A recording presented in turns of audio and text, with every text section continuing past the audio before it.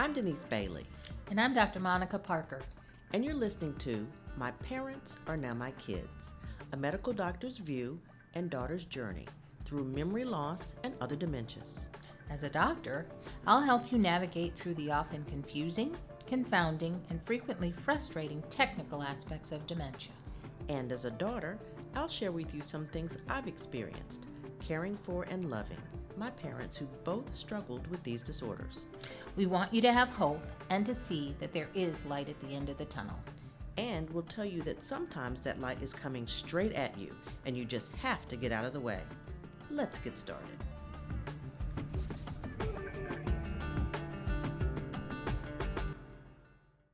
Hi, Dr. Monica. Hey, Dr. Denise. How are you? Fair to middling. Well, that's better because the last time you were tired, so this time you're fair to middling. So that is an improvement. Mhm. Well, here in the United States, we just celebrated the holiday of Thanksgiving. So how was your Thanksgiving? Lovely because I got to see my children. That is awesome. That is awesome. Very awesome. I spent it with my mom and we had a lovely day. I cooked and she ate it. So that's so that's the key. So, that brings me to what we want to talk about today. This is the holiday season. Like I said, we just celebrated Thanksgiving in the United States and we're going into the busy holiday season, like Christmas and all of those holidays. So that usually brings lots of family and friends and fellowship. But of course, we have COVID-19 on top of all of that. So this is a very different holiday season. So that means with those of us who have loved ones with Alzheimer's or dementia, it's going to be a different kind of holiday season. So how do you provide care, keep traditions, and stay safe? I know I'm going to be isolating with my mom, but I'm just going to try to make it as enjoyable and, holiday feel and happy for her the best I can. Well, I think you, like many of the rest of us, are trying to sort all of this out. I think that first and foremost, we have to remember that there is a pandemic still at play.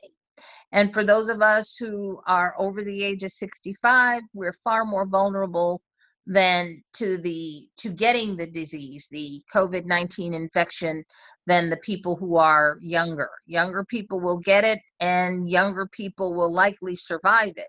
But a lot of those of us who are a little older may not be as lucky. We may be more likely to be hospitalized, particularly if you're one of the senior adults who has an underlying health condition. What are some of the underlying health conditions? Diabetes, yes. Anemia, yes. Cancer, certainly.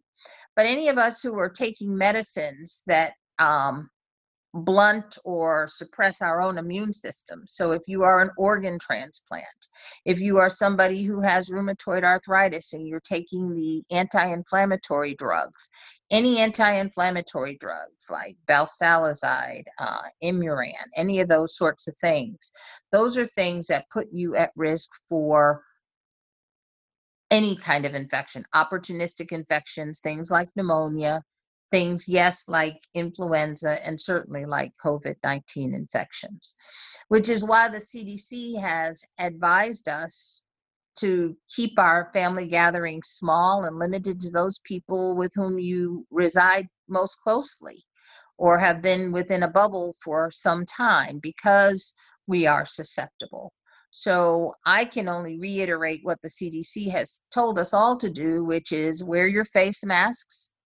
You're protecting others from getting an infection from you and vice versa. Not only are you protecting against the transmission of a COVID-19, but you're also protecting against common flu, common cold viruses, and other respiratory kind of infections. So, I mean, wearing your face mask in public, washing your hands, keeping them away from your face, sanitizing surfaces, those are all the things that we're supposed to do.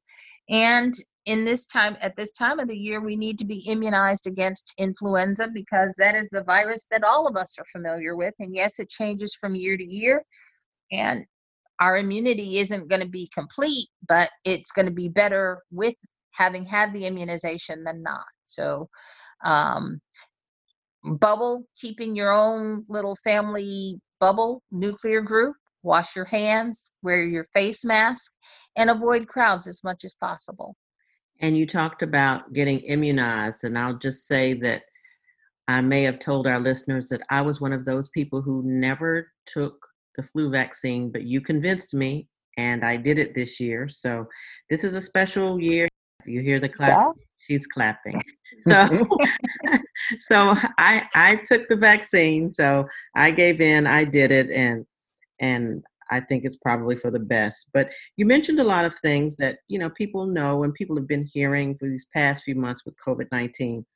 But, we particularly talk about Alzheimer's and dementia on top of all of the precautions that you just mentioned that we need to take. But, to make this as happy a time and as a familiar time with family and trying to celebrate the holidays, I know everyone is zoomed out, video conferencing, but that's a way to sort of keep the holiday season as normal or as happy for our loved ones with Alzheimer's and dementia. I know I am trying to organize my family to do, a Zoom call and a Zoom meeting. And we were thinking about doing it for Thanksgiving, but we never got that done. You have to bring a lot of things together. So I'm telling our listeners for the holidays, for the rest of the season, it would be nice if you would sort of plan ahead and try to do a Zoom call with your family. You can even, plan a meal in different parts of the country or the world and have you eat together on Zoom, or even trim your Christmas tree, one person in one city and one in the other. I think that would be helpful for your loved one, don't you? I think if they have the wherewithal to see faces that they haven't seen, I think that yes, that's certainly something that's doable. I think that you have to keep in mind too that this is technology. And if you haven't seen somebody in a long time, for somebody who's suffering from dementia, they're probably not going to recognize people on the call. So that phone call, that Zoom call is more for you or me versus our parents. Okay. That's Now, true. did you see Aunt Irene? Look, hey, Aunt Irene. Okay, that's nice for the cousins to see that Aunt Irene is still breathing. But did it really help Aunt Irene? Well, I you know can see what? Cookie Monster just. Okay, listeners, let's explain something. Dr. Monica calls my mother Cookie Monster, and that's because she loves sweets and she's always begging for cookies. So you're right, Cookie Monster may or may not recognize people on the Zoom, but I've tried that with her before and she just gets excited to see people. So you're right, someone with Alzheimer's or dementia may not recognize the faces, but I think that's sort of stimulation, and they're just happy to see and try to interact and try to engage. So, If that consistently, that's probably not foreign as somebody trying it for the first time. So if your mother responds well and you've done it before, then that's good. I know that for my own mother, she participates in a Zoom call with all the other people from her adult day program twice a day. And she does recognize the people and they do play bingo. But again, that's something she's been doing.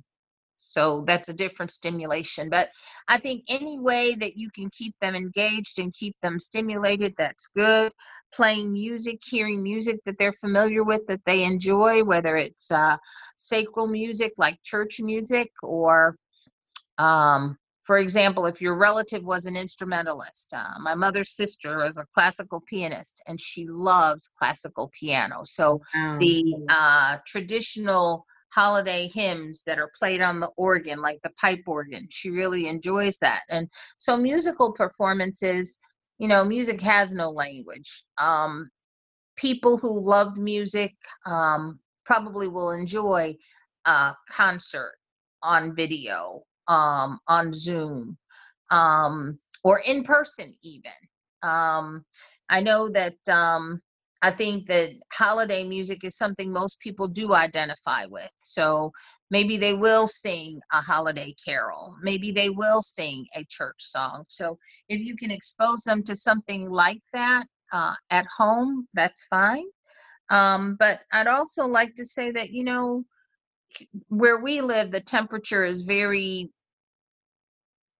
comfortable. Mhm. That's the word I'll say. So we Right. can still go outside. And if you can still go outside and socially distance and enjoy lights, for example, or an outdoor concert, please do that. That would be nice. I was just getting to that because we do live in an area that weathers, cooperates this time of year. And not only go and seeing lights, they would like that, but you could also organize like drive-bys if you can get that loved one or you and your family out on the porch and have people drive by and, give well wishes and holiday messages. I think they would love that as well, you know. And also we also have to remember those that are in like nursing homes and adult facilities. Don't forget them, you know. You have to go by whatever is the requirement in your state. But here in the state of Georgia, there's a limitation on visitors. And long-term care facilities are still in a type of lockdown where they're not permitting visitors in the traditional way.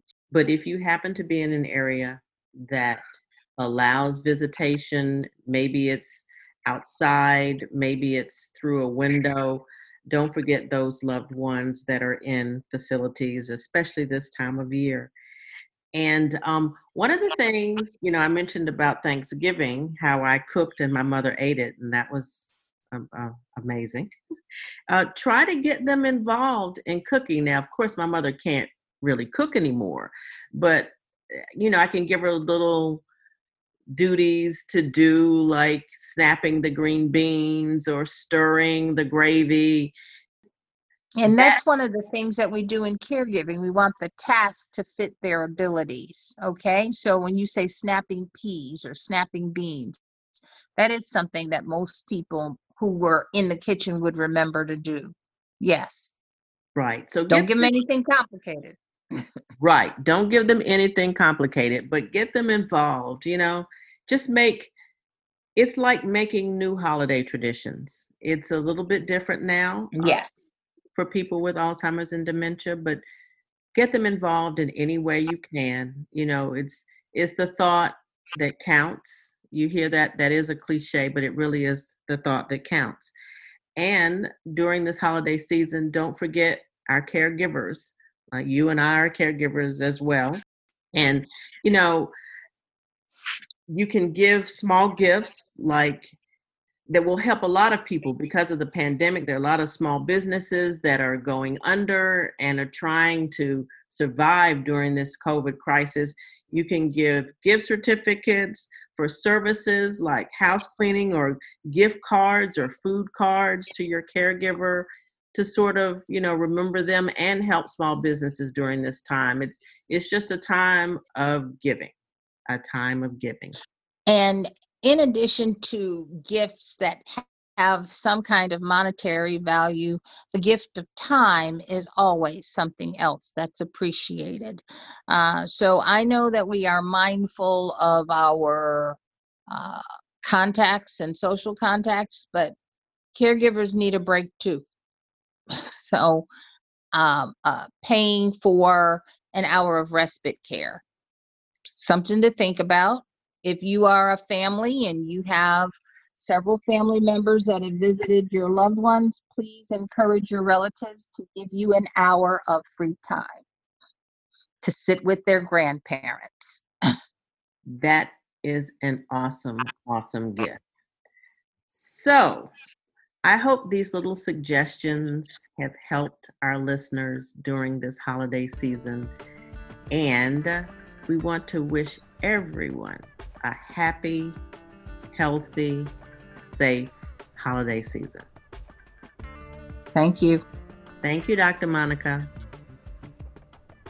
Thank you so much for listening to our podcast. We are so grateful for all of our listeners. If you have any questions or there are topics you would like for us to discuss, please email us at myparentsarenowmykids@gmail.com. And please follow us on Instagram at myparentsarenowmykids and on Twitter at MPMK Podcast. Take care. See you next time.